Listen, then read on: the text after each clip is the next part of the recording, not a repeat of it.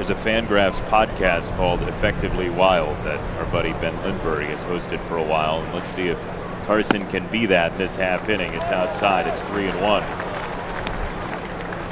A lot of arm side here from Carson on the misses. 3-1. That's drilled to right field and deep by Ramirez and gone. It's a grand slam for Jose Ramirez. And the Indians have taken a 4-0 lead. His first at bat in a month is a four-banger. It was a small mistake. Sometimes that's all it takes. And I'm staring at my wrist, hoping that the time is right. When the planets will align, there'll be no planets to align. Just the carcass of the sun. The little painted marble spinning senseless through an endless black sky. Hello and welcome to episode 1435 of Effectively Wild, a baseball podcast from Fangraphs, presented by our Patreon supporters. I am Ben Lindbergh of The Ringer, and with me is Sam Miller of ESPN. Hello, Sam. Hi, Ben. Going to do some emails today. Anything you want to banter about beforehand? I just want to correct myself. I said that there had been one pitcher complete game this year with a one-run margin of victory, and one in 2017. Both of those things are true, but I said that Jimmy Nelson threw the one this year. Jimmy Nelson threw the one in 2017. The one this year was our old friend Noah Syndergaard, true win. Oh, right, of course. We should have known that. So yeah. That was the one this year. Okay. So I just wanted to mention, because Ned Yost is retiring, and I always enjoyed Ned Yost. I'll miss Ned Yost. Reportedly, rumoredly, he may be replaced by Mike Matheny, which is... Oh. Not. I mean, I'm not saying. I know what that means to you.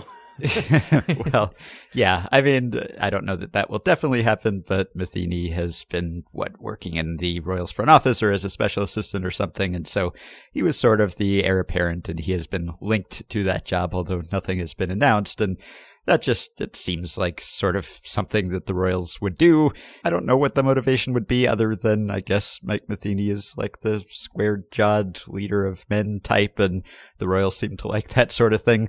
Although in St. Louis, the knock against him was that he didn't really trust young players or wasn't great at integrating young players into his plans, and that's kind of exactly what you want out of a manager who is taking over a rebuilding team. So I don't know if it's a great fit in that respect, but our ability to evaluate managers and who would be a good fit where is always very limited. So I hesitate to criticize any hiring or firing overmuch. But I also wanted to bring up managers because Don Mattingly was not fired and not let go. He was retained by the Marlins, but according to Ken Rosenthal, he is taking a pay cut to stay with the Marlins. And maybe that's just the Marlins being the cheap Marlins. And as Ken notes, it's pretty rare for a veteran manager to take a pay cut to stay with the same team.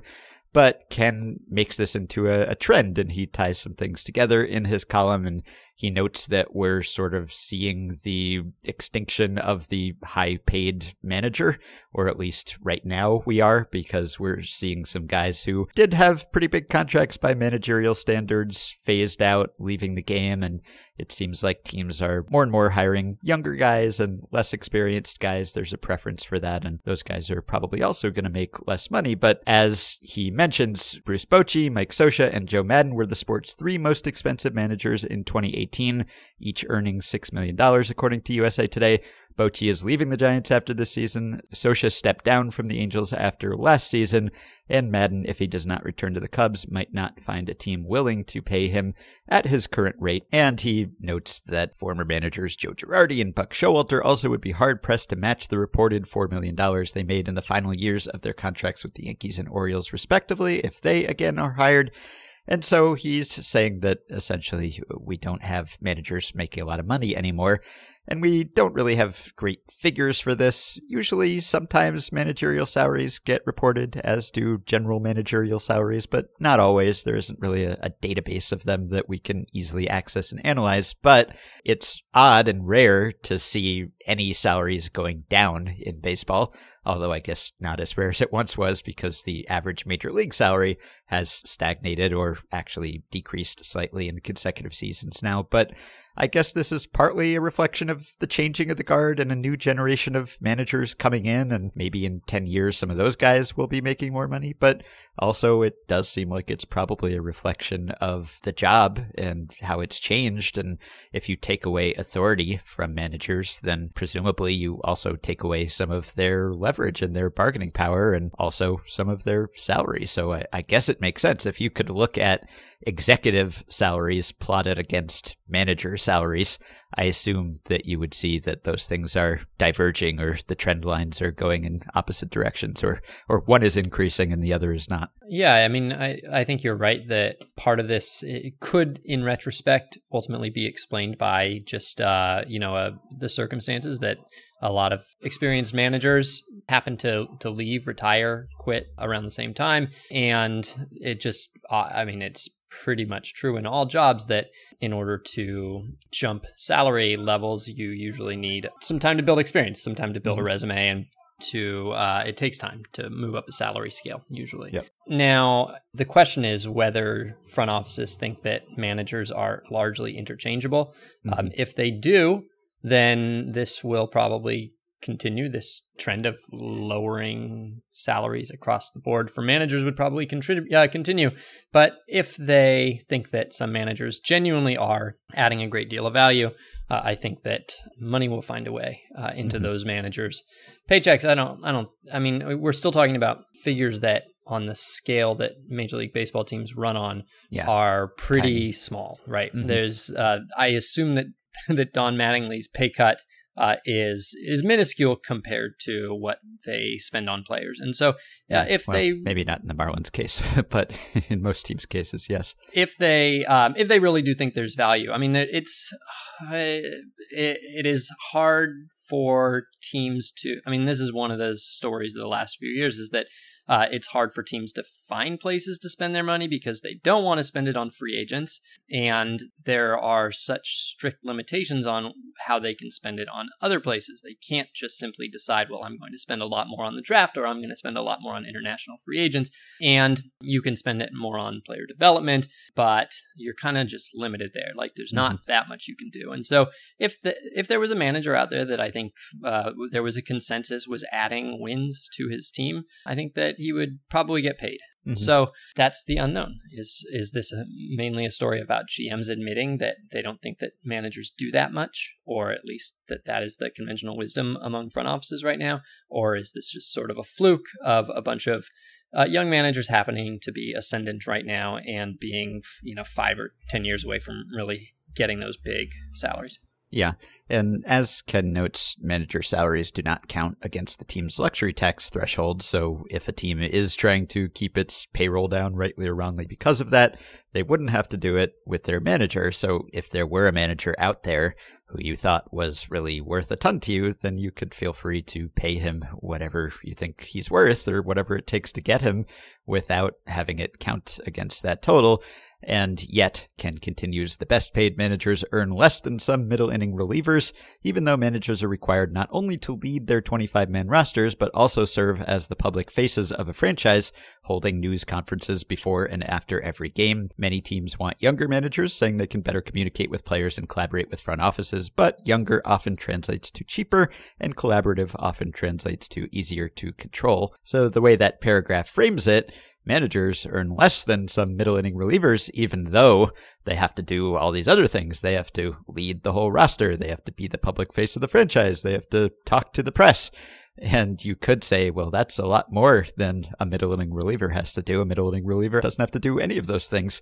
And yet a middle inning reliever has to get outs and pitch innings. Managers don't do those things. None of these people are being paid for the amount of labor that they do. They're being paid for the scarcity of their skill set, right? I mean, all of them are paid far, far, far, far more than many, many, many more difficult jobs in the world. Yes. They're paid because somebody decides that skill set is very rare and very valuable to the team. And it would not matter if the manager's job consisted entirely of filling out one lineup card and then going back into a hibernation chamber if somebody thought that lineup card was so difficult to fill out and that the number of people that could do it were so few in the world, they would then get paid a lot. So I don't think it's about the labor so much as what you think it's worth. And the public facingness of it, I think to some degree, managers, yes, they are the public face. Yes, they do have to talk to the media. There is an aspect of projecting confidence and being, kind of taking pressure off the rest of the team by giving, reporters the access that they need to file their stories and to avoid distractions and all of that sort of thing. But it's sort of surprising how little managers actually do to be the public face. I don't know what they would do. I don't know what they necessarily could do, but they do their media availabilities, and that's pretty much it. Like, you don't see a lot of like really ambitious public faces out there. I don't know. Is there any manager who's taken on the role of like star manager, really? Like, where, I don't know. I don't even know what you would do. I mean, it's baseball. Would that be? Yeah. Mike Trout can't be famous. Then what are the odds that a manager could be? So yeah, I don't know if there is anything, but yeah, that's all. That's all I'm saying. Is it's that part of the job is kind of more of an annoyance than anything where you see a lot of value. Like, I don't think that Ned Yost added or subtracted much value as a public face compared to all the other managers. That as long as you're not actively in scandals, I think that maybe there are occasionally managers who become beloved in their organizations. I think Joe Maddon might have been one, maybe is one, although less so today than a few months ago. And Bruce Bochy was one, and Mike Scioscia was one, and so those kind of made sense. But for the most part, managers are just managers. There used to be famous managers, of course. Casey Stengel and Leo DeRocher and Tommy Lasorda, but there used to be famous baseball players too. So I guess it goes hand in hand with that. Yeah. All right. Should we do some emails? Emails, sure. All right, so this one is from Ronak, who says, I was talking to a friend, a Phillies fan, about how the Phillies could improve this coming offseason given their disappointing season, and when the idea of signing either free agents Anthony Rendon or Garrett Cole came up, my friend said he would definitely prefer for the Phillies to try to sign Cole because the Phillies are in need of pitching more than hitting. Does it matter how one team distributes its total projected WAR for a season into hitting WAR and pitching WAR? Let's say Anthony Rendon and Garrett Cole both put up exactly 7 WAR next year. Is there a certain point at which the Phillies adding Rendon to a team with good hitting and bad pitching actually adds less value than adding Garrett Cole? I also wondered if in the history of World Series winning teams, there had been any teams with a very imbalanced distribution between their hitting and pitching WAR. So I have seen studies on this, I think. I forget what the studies about team balance say when it comes to like offense versus defense. Obviously, there are some teams that are successful that are skewed one way or another.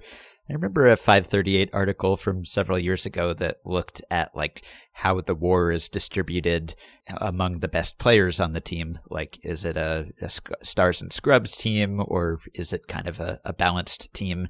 And that article found that it didn't really make much difference, but that's not quite what Ronak is asking here. He's asking more about the different facets of team performance and whether it matters. Well, I think that if I remember this right, it's actually a little bit better to have pitching WAR, good pitching, than good hitting. Yeah, or good defense, run prevention. Well, it was that a run saved is more likely to change the outcome of a game if it's a low-scoring game, if you're playing a lot of low-scoring games. So than if you're playing high-scoring games. And so there's that element of it. I don't know.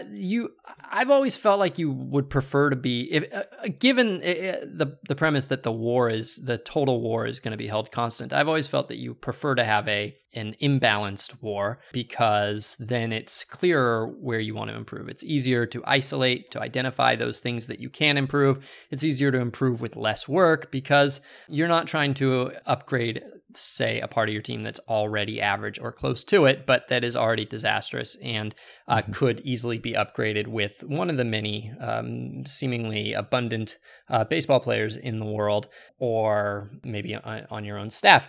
And so I've always felt that imbalance ideally is better. I've always felt that imbalance is also better for a individual player, because if you know that a player is particularly weak in a situation, then you can maybe help him avoid that situation. And if he's particularly strong in a situation, you can maybe funnel him into that situation a little bit more often.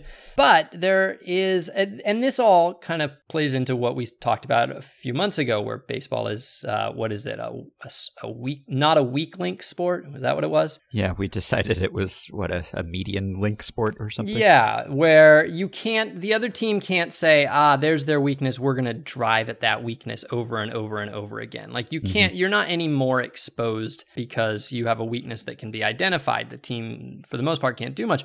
But there is a little bit of a chaining effect on some of these things where if, for instance, you have very bad starting pitching, it might affect your relief pitching, because your relief pitching is going to be overburdened. It's going to have to pitch more than it's able to. You're going to have more games where your best relievers are unavailable because they've had to pick up the slack the previous 3 days. And if you have really poor relief pitching, you might see the same thing, where now your starters are being asked to go deeper into games than their peers on other teams are able to go. And then that can maybe be a weakening factor, because they have to pace themselves more. They might get hit harder when they're a little bit more tired. The strain of the innings over the course of a season might eventually wear them down. They might be more prone to injury. And so I would say that having particularly weak pitching seems like it is possibly a recipe for kind of full-on collapse. So I don't think that I would say that imbalance with the weakness coming on the pitching end is just as good as balance. Now, I don't know if I would say that imbalance with weak hitting would necessarily be worse than a balanced team. I don't know that I can think of a reason that would lead you to be more likely to collapse or anything like that. Yeah. If you're looking at any one team and you're saying, how should we upgrade? Should we sign the pitcher or the position player?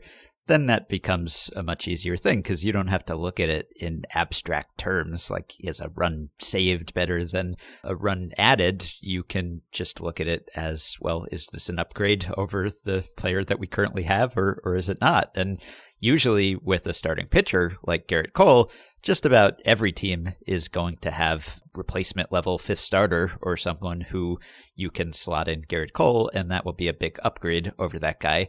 Whereas some teams will have an abyss at third base where you could put in Anthony Rendon and it would be a big gain, but other teams won't. Now, in the Phillies' case, I guess they kind of are that team, because this year, if you look at WAR at third base, the Nationals, powered by Rendon, have the most WAR from their third baseman, and the Phillies have the 25th most, so they could use better third basemen. So in their case, they would probably get a lot better getting either of those guys.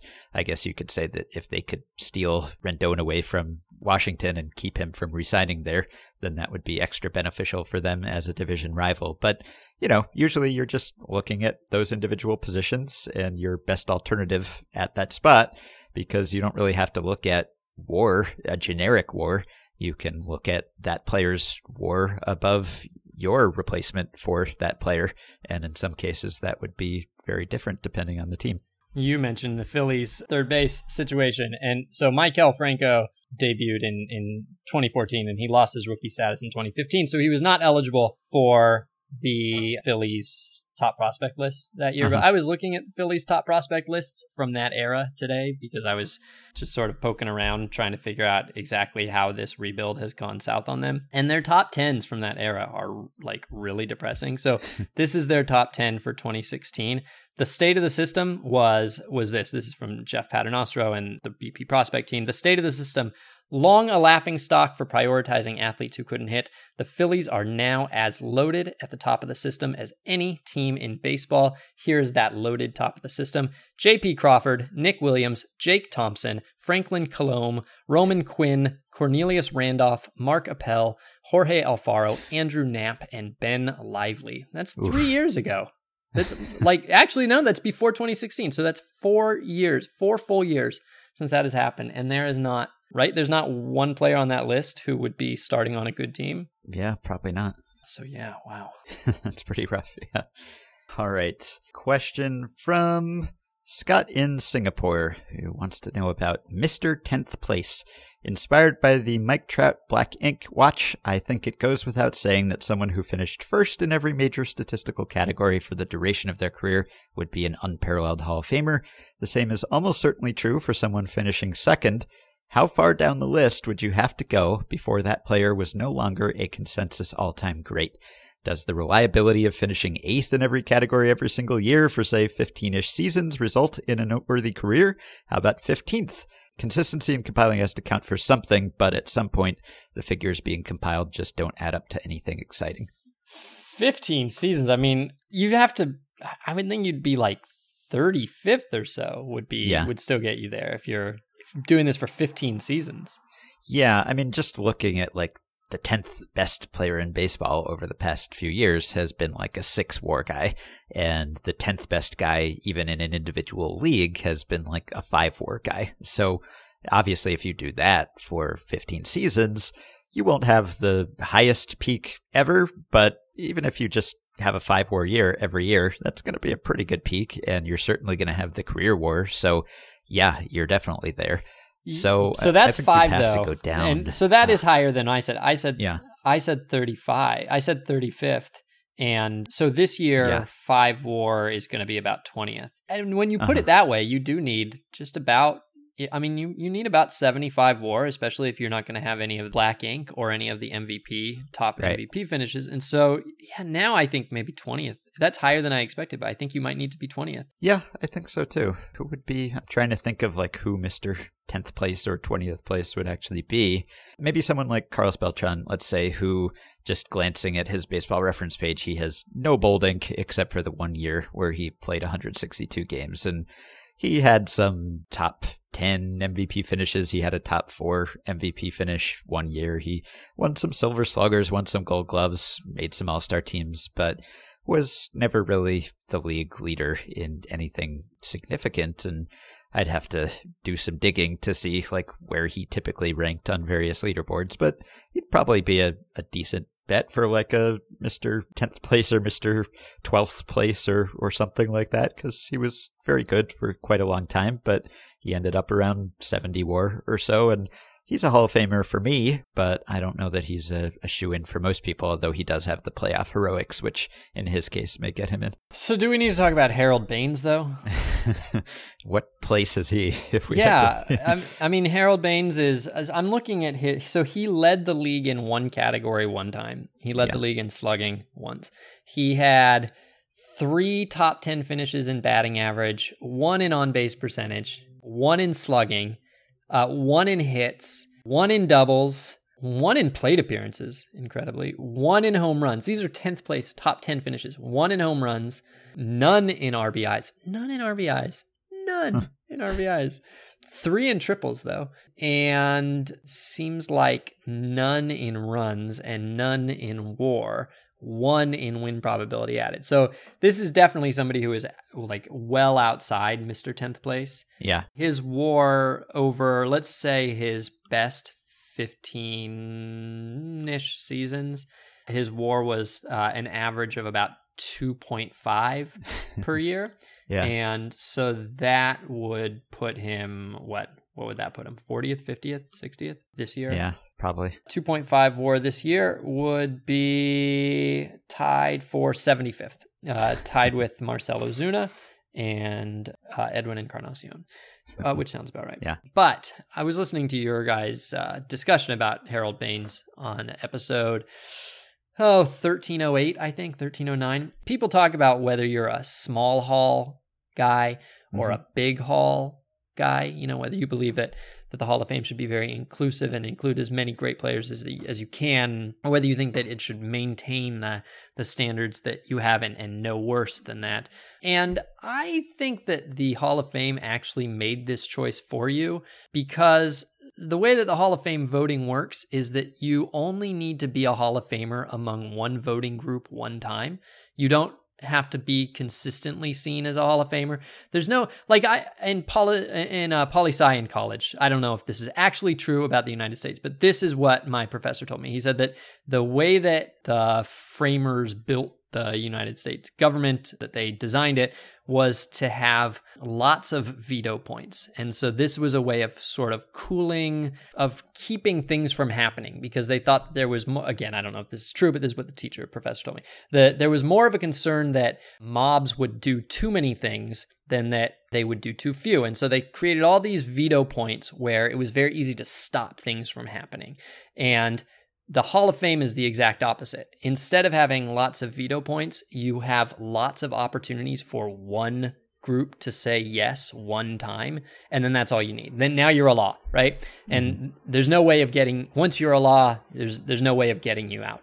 And so Harold Baines, for instance, it's not just that they asked the writers to vote. They asked the writers to vote 15 times. and he didn't get 15 ballots because he wasn't even over 5% for the whole time. But he had 15 times where the voters got to shuffle themselves, take some people out, put some people in, reconsider things, convince each other. 15 tries. And then after that, there was a veterans committee, which is a whole new thing. And this time there were, 16 people? And so then, even though every time the writers voted, they said no, they said, well, let's get a new group in here. And if that group had a lot of whom have ties to Harold Baines. Yeah, there's that too. But even if that group had said no, they would have later done a new group, and then a new group, and then a new group. Like they keep on, like the veterans committees keep on reassembling in new forms. And so what they're basically saying with that structure is, we believe it's a big hall. We do not want to put an emphasis on vetoing. We want to put an emphasis on anytime we can gather any group of people who will say yes, that to us is a Hall of Famer. And so Harold Baines, Hall of Famer, Mr. 10th place or Mr. 20th place or Mr. 30th place, eventually would get in. Like, eventually, on a long enough timeline, Ben, our chances of making the Hall of Fame. We'll put them all in. Yes, like Adam Jones said. I feel like Adam Jones is actually capturing the spirit of the Hall of Fame better than anybody else. Eventually, they all get in. Yeah. So I think that Mr.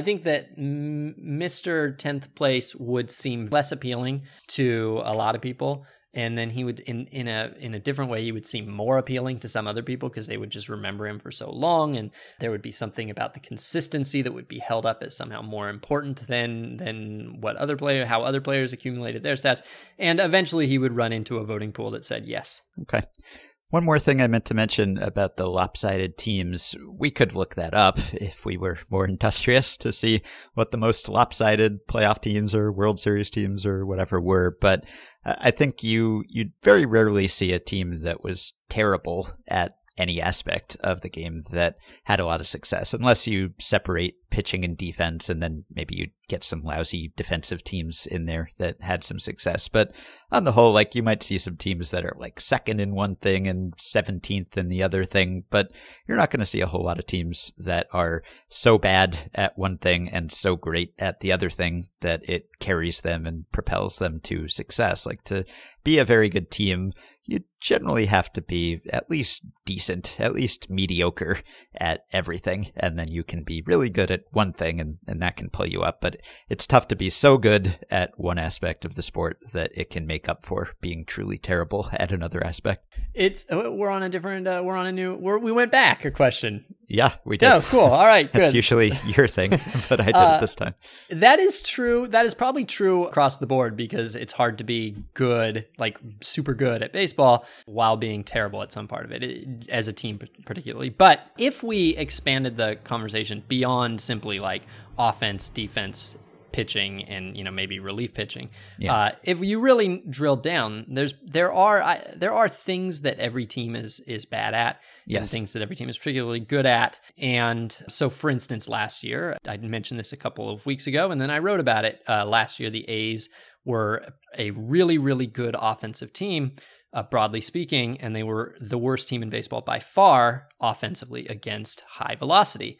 And so that's an example of something where they're not balanced. They if you keep on breaking the game into different skills, they had an imbalance. And then the question is that imbalance something that can be a real liability. And over the course of a long season, usually not.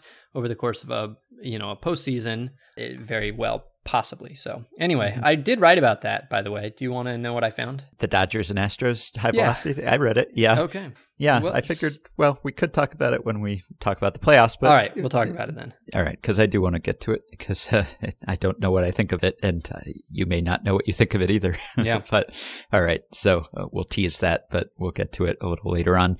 Do you have a stat blast? I do. All right.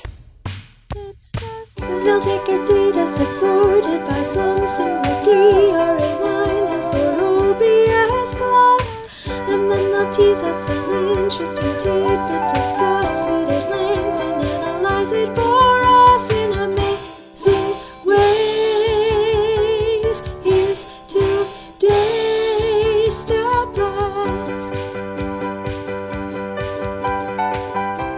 All right, so this is more in the finding a new way to express what we already know kind of mode, but also there's some questions here. So, and I have a theory. This actually inspired a big theory that I have now. So in 2014, there were 44 players who qualified for the batting title, which is to say they had 3.1 plate appearances per team game. 44 of them who qualified for the batting title with single-digit home run total, 9 or fewer. 44. Okay. This year, there's going to be 5. 5. Yeah.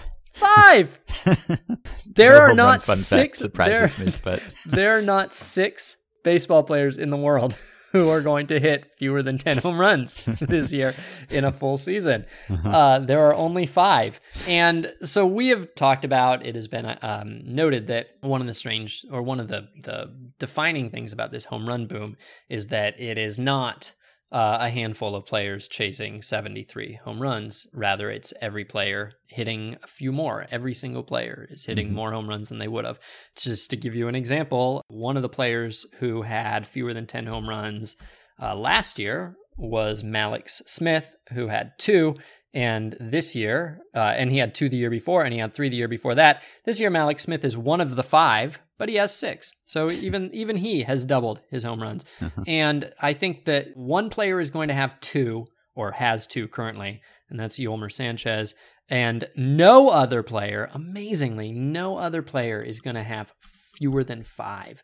So it's just it's hard to not hit home runs. In fact, only one player is even going to have 5. Mallex Smith with 6 is third from the bottom, and 6, that's 6. So I was wondering, though, just broadly speaking, how each quartile of home run hitters has moved in this season compared to recent seasons and compared to 2014, which was the low point. And so I took the qualifying hitters, just the qualifying hitters for every season of this decade, and then I broke them up into quartiles, and then I got their average number of home runs for each quartile. And so just to compare 2019 to 2014, the top quartile this year has 30 is going to average, or is averaging 38 homers.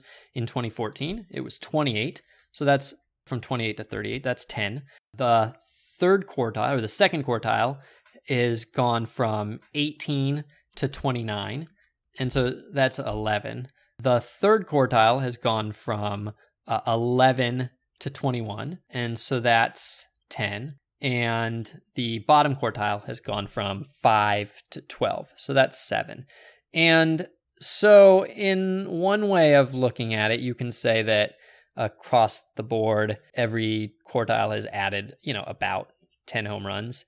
In another, you can say that the top quartile has improved their home run hitting by 25%, and the bottom has more than doubled, which is so in one way of looking at it, it's been consistent gains across the board in absolute gains. Yeah. And in another, it's been far, far, far greater for the low home run. So that's a fact. That's one fact. Let's see. I guess that's the main fact. Yeah. So I have that. So I know, like we've talked about this, I still, Ben, can't really appreciate or accept or explain why power hitters, like why the top power hitters are not gaining more than they were, and why nobody is chasing 70 this year, or 60, I should say, let alone 70.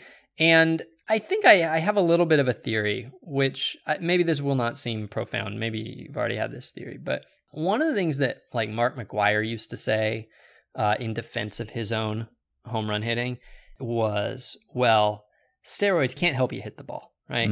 He would like, maybe it made him stronger, but steroids can't help you hit the ball. And that was a way of holding on to his accomplishment in a way. Yes. And you hear that from other people as well. And you hear that sometimes with Barry Bonds, although Barry Bonds' defense was more that he was great even before the steroids. But you sometimes hear it with Barry Bonds too. Like they couldn't help him hit the ball. And he was such a great hitter. Even if you take away the home runs or reduce them some, he was still an amazing hitter. And what I think is that I don't know how much PEDs made PED users stronger. I don't know how much it mattered. But if it made them, let's say, if it made them 6% stronger, then we would expect their home runs to go up by about as much as we see the top quartile of home run hitters these days going up. And since it went up way more, I feel like that is proof that steroids do make it easier to hit. That the fact that even giving sluggers this extra 5 or so % of carry that hitters have this year does not turn them into 60 or 70 home run hitters. That whatever they were taking in the 90s must have done something else, right? It can't just be that it made them stronger because the ball would have to carry so much more. Like, how am I put? To get Pete Alonso to 73 home runs, for instance, right now, you would have to have the ball be juiced like 70% more. Like it would have to go so much farther on average, because what we've seen is that there is not this huge pool of warning track fly balls that sluggers are hitting that they can just tap into with a little extra strength, and all of a sudden those extra 30 fly balls become home runs. There just aren't that many that are coming close but not getting out. There's enough that league-wide we see this huge spike, and we see that like Malik Smith has a couple every year, and also Aaron Judge has a couple extra year, and everybody's home runs go up a couple extra year when you give them 10 extra feet of carry, right? But it's not like there's a big enough pool of those fly balls that need 10 extra feet of carry that if you just make players a little stronger, they're going to hit 70 home runs. And so in order to get them to 70, something else has to be happening. And I think that what that something else is, if we attribute it to steroids, which I don't know, that's always been a little bit, I'm not sure about that. But if you attribute it to steroids, then you almost have to say that it is not about the ball traveling farther. It is mostly about it somehow being easier to hit.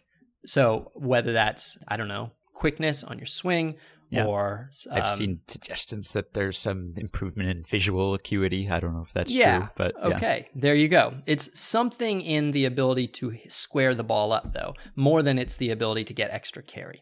So that's my theory. My theory is that steroids made it easier to hit. Yeah, that's reasonable. I mean, I definitely think that as much as I downplay steroids as like a magic wonder drug in most cases, clearly it wasn't turning everyone into Barry Bonds.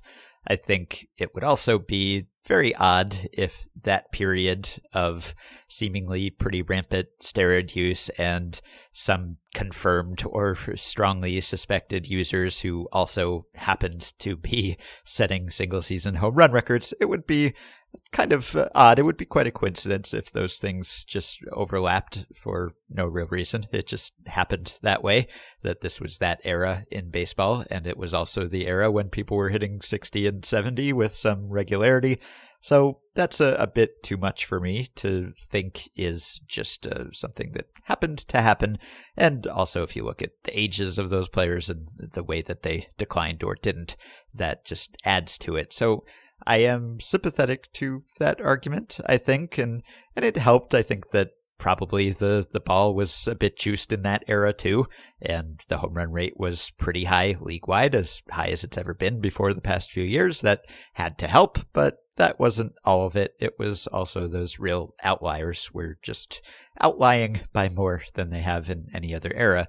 And there is an argument, I know Craig Edwards wrote about this for Fangraphs in July, that essentially there are only so many hitters at any one time who have the potential to hit 60 or 70, even if all of the conditions align, and that you need those guys to be healthy because you only have so many shots at it. And he kind of made the case that this year, if you look at the best candidates to do that, to really take advantage of these conditions and mash a ton of homers, those guys, based on their previous home run hitting, just weren't available, were hurt this year, were having down years for whatever reason. You know, it's like Giancarlo Stanton missed most of the season, and Aaron Judge missed a big chunk of the season, and Gary Sanchez was hurt some of the time, and Encarnacion was hurt, and Joey Gallo was hurt, and Chris Davis was hurt and ineffective. And so all these guys who you would have picked as the most likely candidates just didn't, you know, for no particular reason, just didn't have the best shot to do that. Whereas the guys who you wouldn't have expected, the Jorge Solers and the Eugenio Suarez's, they got big boosts, but they weren't starting from a level where those boosts would have put them over that record-breaking level. So he's essentially just saying it's always like a small sample thing. Like there are only so many guys who have the potential to do this, and if it just so happens that they stay healthy, then maybe they do it, and maybe steroids help keep you healthy and on the field. And this year, maybe a lot of those guys weren't available and didn't do it. And there's probably some truth to that. Like, it's possible that had Stanton or Judge had a fully healthy season, you never know. Maybe one of those guys really goes off, and we're not even talking about this because they did hit 60 or 65 or something. But I think it has to be more than that. And so I am somewhat persuaded by your argument. I was generally not that convinced that the PEDs were what made the 90s the 90s. I had come to the sort of conclusion that it was probably environmental factors, that it had to do with expansion, with maybe the new ballpark, with pitcher injuries. And the fact, though, that this particular home run era has made me believe, and particularly the distribution of home runs within this home run era, has made me more convinced that it was the steroids. Because when you introduce an environmental factor, which we have seen in this case with the ball, what you see, at least in this case, is that it affects everybody. That, like we said, that, you know, there, like the bottom quartile is going to go up by, you know, as much as the top quartile is going to go up, and there are not 30 or 40 extra home runs for some players to capture. And so if you see what you did in the 90s, where it was individuals who were just outlandishly ahead of everybody else, it does make you feel like a lot more likely that it was something that only affected them individually, which in the most likely explanation is something that they were taking. And so probably, I think we've talked about this. Early on, in fact, I think it was episode 100 maybe, or episode 99 or something like that. I asked you your opinion about it, and we both agreed that it was hard to shake the suspicion. It made a lot of sense. It's hard to imagine that Barry Bonds really couldn't attribute some of that power to the drugs he was using. But on the other hand, we were not convinced just because of the research that had been done on it, because the quest to find a real correlation had not found anything. And I think I still kind of believe that as of 3 or 4 years ago.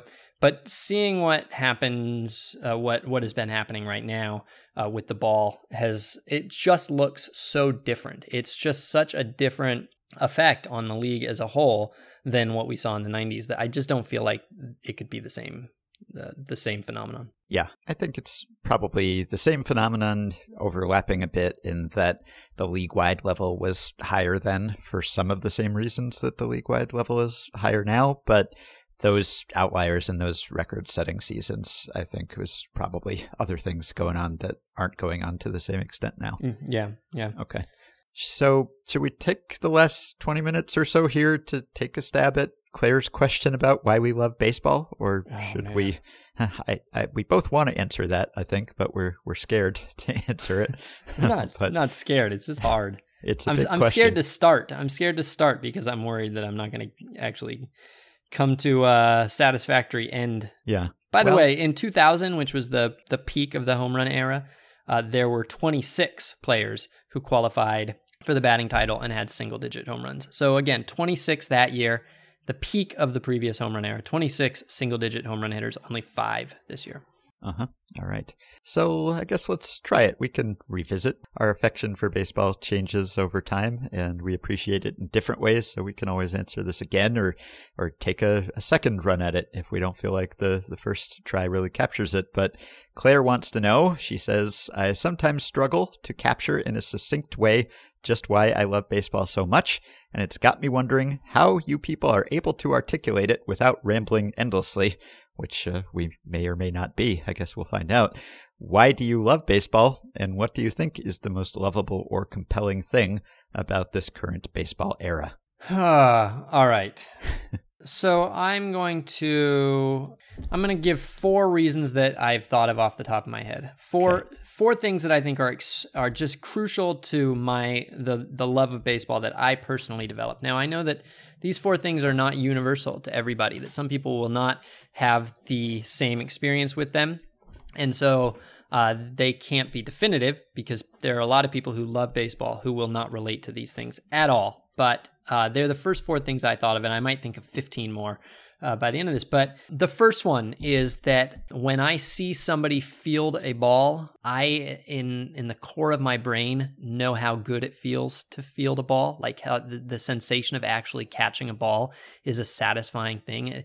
That sensation of a ball landing in your glove cleanly is itself physically pleasing. It is like did you know why we like potato chips? Why we like crunchy things?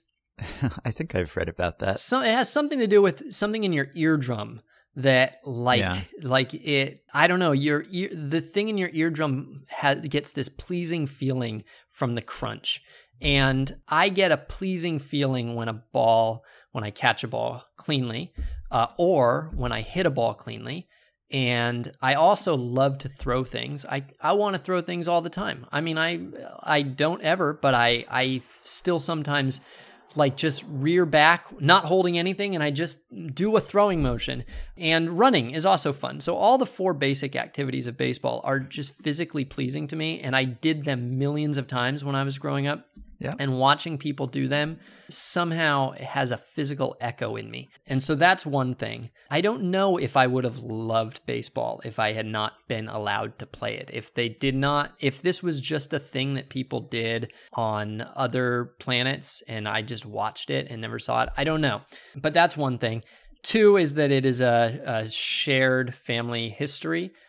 Baseball was a huge part of my upbringing. It was what we listened to on road trips. It was what we talked about. It was what we did when we were doing work around the house. We would have the rare games where there would be a baseball game on TV, because they weren't always on TV, in the middle of the evening, like the 5 o'clock games. We would have a baseball dinner, and we would go eat in the family room and watch a baseball game while we ate.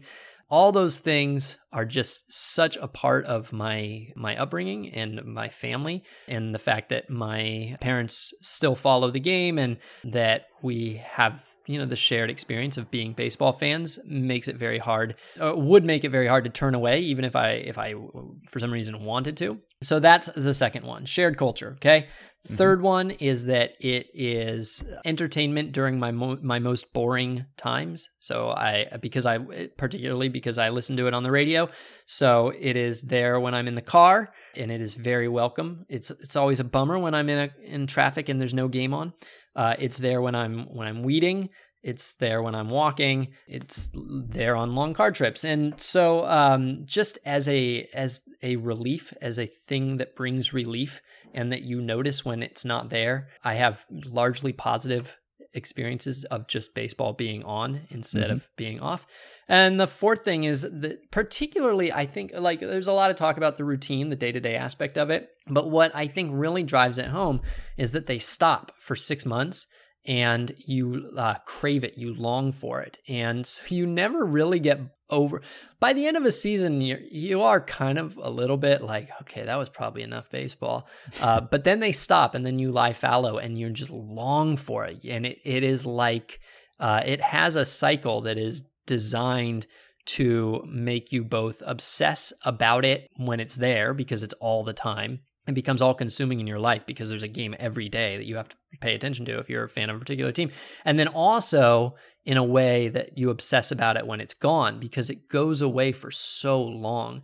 And in particular, it goes away during those months where you're already kind of like bored and stuck inside and feeling sad and all that. And so the fact that it shows up as it does, I'm kind of making things up the way that like George Will does and over romanticizing certain aspects that are maybe arbitrary, but it feels significant to me that it shows up in the spring and is there for all the fun months and then goes away, leaves you, and you just long for it. I mean, you long for it when you're in the middle of January. So I think those are the first 4 things I thought of. Okay. Those are all good things, and I identify with all of them. The first thing I'd say is that these kind of ebb and flow over time. The degree to which I identify one of them, or I would say this is the number one reason, like my ranking of reasons for why I love it, has definitely changed over time. So when I was a kid and I played baseball more than I do now, that was a bigger part of my love for baseball at that time. I still enjoy doing that, but I don't do it as often. I don't do it in any serious way. And so it's not part of my day-to-day interaction with baseball, although obviously it's still a big part of why I became enamored of baseball. So it's still a part of it, but not as much part of the day-to-day tapestry. And when it comes to the actual watching of it, that's still a big part, still a bigger part than the playing of it. But I think even that has probably decreased over time on a minute per minute, hour per hour basis. There are many other forms of entertainment that can compete with baseball. Maybe not in total time, because baseball is just always on for so much of the year. It's kind of this constant. But if I had to fill an hour here or there, I could do that just as satisfying a way, if not more satisfying, by reading a book or playing a video game or watching a movie or TV show or whatever. And those are just things that I can do without getting off my couch. So I could more than fill, I think, all the hours in my day with non-baseball things and never be bored, probably. So when the winter comes, I do miss it, at least after a while, after you kind of decompress. And as you said, especially in October, when you're covering baseball, it can get kind of hectic and you're watching so much baseball that you're happy to have the break. And then at a certain point, you start to miss it.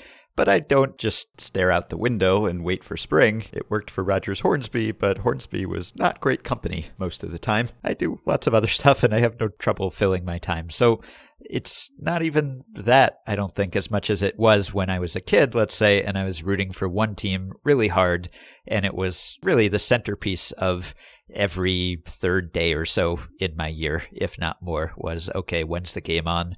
I'm going to be plopped down in front of the couch watching that thing from first pitch to last pitch. So it's not quite that same relationship anymore. So putting the smaller stuff aside, the little things I like about baseball, like the fact that people of all shapes and sizes can play it at the highest level, or the playing surfaces are all different shapes and configurations. That stuff is great and endears it to me. But bigger picture, I think over time, the primary reason why I love it is that it's kind of like this hothouse for human ingenuity. It's this semi-controlled setting where you can analyze things and you can do it in a way that is hard to do with all of life, but you can do it in baseball because there's some constraints and there are only so many teams and so many players, and it feels like something you can kind of get your arms around in a way that you can't with a lot of things in life. And so baseball has inspired so much great writing, so much great thinking and analysis and research and just kind of questing after the answers to things, which is something that really draws me to it. It's an area of inquiry where there's so much information about everything that you actually do have a hope of setting out to answer certain questions and getting conclusive answers to them, which is very satisfying. But you can't answer everything, and there's still some unknowns and still some mysteries and maybe still some unknowable things. So there remains some intrigue. So I like that. I like that it's a great means of telling stories, not just about the game, but about people and life, just kind of through the lens of baseball. And there's so much history associated with it. I love baseball history, all the players and stories and personalities associated with it. So I guess what I'm saying is even if you took away, even if I couldn't watch it anymore, even if I couldn't play it anymore, I'd still miss it quite a bit. And I would miss playing it and I'd miss watching it, but I'd still be interested in it just almost like as an intellectual exercise, just as something where you can see strategy and tactics and you can talk about people's intentions and their stories and how did they get to that point in their lives? How did they reach this pinnacle of human achievement? And just all of the stat stuff, which is sort of simplifying it. But I think baseball is sort of a science, but it's kind of a manageable science where you don't need as much training and expertise as you do to be on the cutting edge of other sciences. I mean, sure, if you want to be doing the nitty-gritty research in baseball these days, you basically have to be qualified to be a scientist in other fields too. But you can feel like you're getting at greater truths in baseball in a way that I think is tough to do now in some other scientific fields. So I love it in that way too, because there are just so many interesting questions you can ask and potentially answer about it that I really haven't found any other area of life or human endeavor where you can pose those questions and answer them in quite the same way. And I think that's what really hooks me. So if I had never come to cover it in this way, maybe I would still be appreciating it the way that I was 12 and the way that a lot of people do their whole lives, which is a great way to appreciate it, which is I root for this team and I watch baseball. I kind of consume baseball through this team. I've kind of lost that because of going into covering baseball to an extent, but I've gained this other dimension that I think brings me even greater satisfaction, perhaps, but in a very different way. Yeah, that's when you said that your reasons have shifted since you were a child, I feel like the ones I listed are all the reasons from when I was a child for the most part. And the main reason that I love it today is because I loved it as a child. I just never, there's almost total continuity. I've never stopped loving it. I never left for 3 years. And a lot of it is that I'm always invested in the characters. I'm always invested in the teams. And if I went away for 20 years and came back and it was all new players, I don't know if I would like it. I don't know if I would want to invest again, but that doesn't happen. I've never gotten there. But yes, what you said at the end it definitely captures what continues to keep me fascinated with it as an adult. Yeah. And another thing that I think that I've thought of, and that in fact I just wrote about today, and it's coincidental because I've been thinking about this for a long time, and I finally wrote it down. I wrote about this year's wildcard race, and I sort of I also compared it to Philip K. Dick and how he wrote The Man in the High Castle, which is that he used the I Ching. I hope I'm not pronouncing the tone of that right. I'm sorry. But the I Ching is like a divination text where you essentially get these you get essentially random numbers, apparently random numbers, and then you use them to, well, in Philip K. Dick's case, he used them to dictate his character's actions. So instead of deciding whether the character was going to do X or Y, he would roll these coins and let the I Ching decide whether he was going to go left or right. And so I'm going to just read something that came at the end of this article, which is, the storyteller always runs into a problem. We're all so attuned to time-worn tropes and steady beats of cause and effect that it is difficult for the storyteller, having laid out the structure of a plot, to truly surprise us. If he says A and B happened, we anticipate that A and B will lead to C. And if C doesn't happen, if the storyteller veers into a wild and out-of-nowhere Y scenario, we see that as a contrivance. The audience doesn't necessarily want the predictable, but it also won't accept the outlandish. In either case, the plot shows all the fingerprints of authorship instead of feeling natural and spontaneous. It doesn't have any of the real chaos that seems to define life. That's where the I Ching benefited Philip K. Dick's story. His plot points were occurring by chance, by fate, not by the heavy hand of an author trying to either follow or subvert a trope. It might have risked boredom, but it gained genuine unpredictability. This, too, is why a baseball season is the best storytelling device in the world. It follows no predictable narrative. It also follows no purposefully unpredictable narrative. It is wildly, outlandishly out of control, while still being definitively, indisputably real. And I really like the way that you watch a baseball game and you can turn off your your narrative muscles, your sense of like trying to follow along with the author, because you know that there's no intent at all, that like what happens is actually going to be entirely like accidental or out of any author's control. And so because of that, it's a story unlike any story that you can turn on and watch on, in film or in literature. You're never questioning why the author did something because there is no author, if that makes sense. Mm-hmm. And for that reason, it feels just a lot more unpredictable. And at the end of it, I think a lot more satisfying. Yeah. And another nice thing about it, and I guess this is true of a lot of things, is that you can kind of figure out what your values are or what society's values are by looking at baseball and how you think of certain baseball things, like what should players be paid, and is this unwritten rule appropriate or not? Is this baseball behavior something that should actually be the prevailing behavior, or should things change? And so you can kind of use baseball to figure out, and those things change over time as the values of the country and the world change in some very obvious ways, like integration, let's say, but also in much less serious ways, but still like social norms and niceties and all of that kind of play out in baseball, as they do in lots of other things. Like when I watch The Bachelor, for instance, one reason to watch The Bachelor is that you can kind of all collectively decide who is behaving in an appropriate way. Like, this person has no social skills. This person is going beyond the bounds of what we think is right and how you should interact with other people. And we can all condemn this action and celebrate this person's more virtuous action.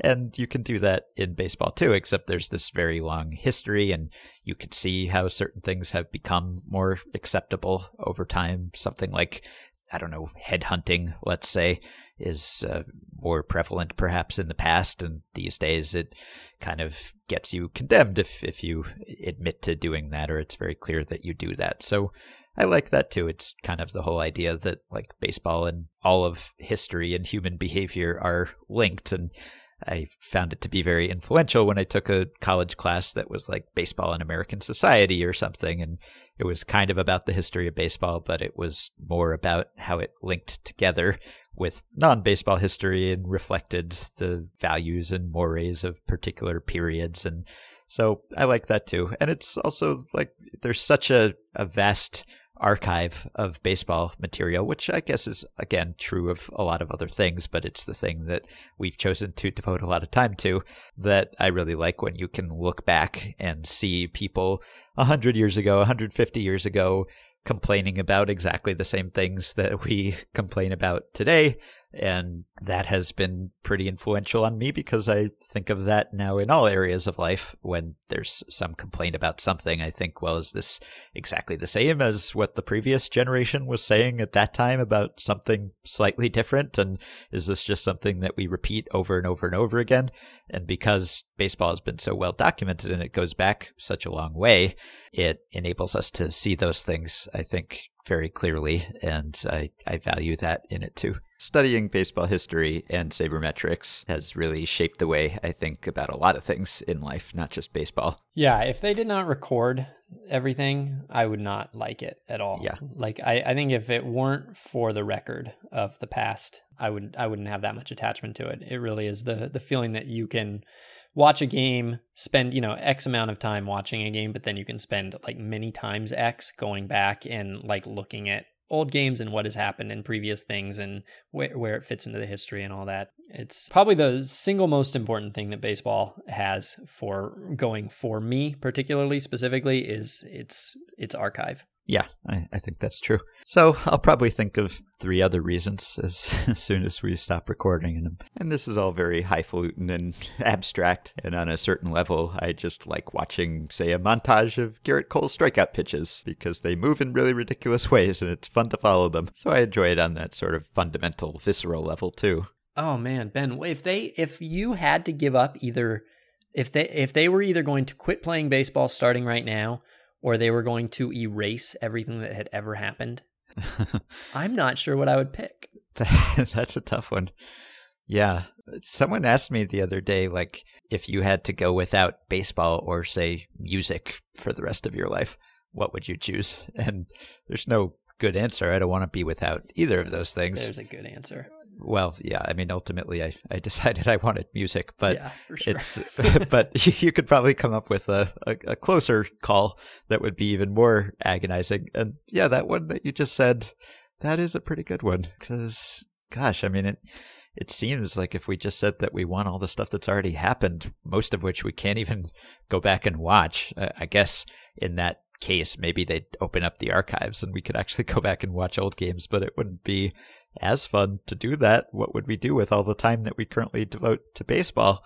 And yet, if you took away all of that stuff, then would the new baseball even mean anything to you? So that is quite a conundrum. Maybe we'll talk about it later on. All right. We'll have a whole off season without baseball to reminisce about why we love baseball. Okay, so we will end there, and we will be back with another episode a little later this week. Well, you heard at the beginning of the episode Jason Benetti speaking on the White Sox broadcast and calling Jose Ramirez's first home run back off the injured list. After recovering from surgery for a broken hamate bone, Ramirez went on to hit a 3-run homer later in the game, drove in 7 runs, not a bad comeback. Sometimes with hamate injuries you worry about the power coming back quickly, and obviously not really a problem for Ramirez in his first game back. This continues what seems to be a trend of guys who seem to be done for the season coming back before the end of the regular season even, which is kind of cool and dramatic in the thick of a playoff race. Obviously, you hope guys aren't rushing themselves back and running the risk of hurting themselves further, or coming back when they aren't actually ready and prepared to help their teams. But in some of these cases, they certainly seem to be. We talked about it with Baez and Rizzo. Now it happened with Jose Ramirez, and it also happened with another guy that we had recently all but written off, Rich Hill, Dick Mountain himself, back on the mound on Tuesday, pitching more or less on one leg, wearing a knee brace, looking uncomfortable, but getting results. Struck out a couple guys in his first inning, then they let him bat. He wasn't supposed to swing, according to Dave Roberts, but he did, and he doubled, a stand-up double, with one really functional knee. Then he went back out for another inning and struck out the side. Rich Hill, just the best. It's tough when he and Ross Stripling are fighting for a rotation spot because they're both friends of the podcast, or idols of the podcast even. I don't know whether Hill has the stamina, the durability to actually start games in the playoffs. Not that the distinction between starting and relieving means much anymore, but if he can get outs and hit doubles, then he'll have a spot in October, even if he doesn't look very comfortable doing it. You can support the podcast on Patreon by going to patreon.com/effectivelywild. The following 5 listeners have already signed up and pledged some small monthly amount to help keep the podcast going and get themselves access to some perks, including a couple of Patreon exclusive live streams we will do during the playoffs next month. Dave Sachs, Andre Beausoleil, Barry Gilpin, Jeff Snyder, and Zach Wendkos. Thanks to all of you. You can join our Facebook group at facebook.com/group/effectivelywild. You can rate, review, and subscribe to Effectively Wild on iTunes and other podcast platforms. Keep your questions and comments for me and Sam and Meg coming via email at podcast@fangraphs.com or via the Patreon messaging system if you are a supporter. Thanks to Dylan Higgins for his editing assistance. You can buy my book, The MVP Machine, How Baseball's New Nonconformists Are Using Data to Build Better Players. Your ratings and reviews for the book are appreciated as well. It'll be me and Meg next time, so we will talk to you then.